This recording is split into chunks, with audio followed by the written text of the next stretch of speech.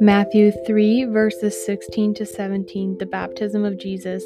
As soon as Jesus was baptized, he went up out of the water. At that moment, heaven was opened, and he saw the Spirit of God descending like a dove and alighting on him. And a voice from heaven said, "This is my Son, whom I love. With him I am well pleased."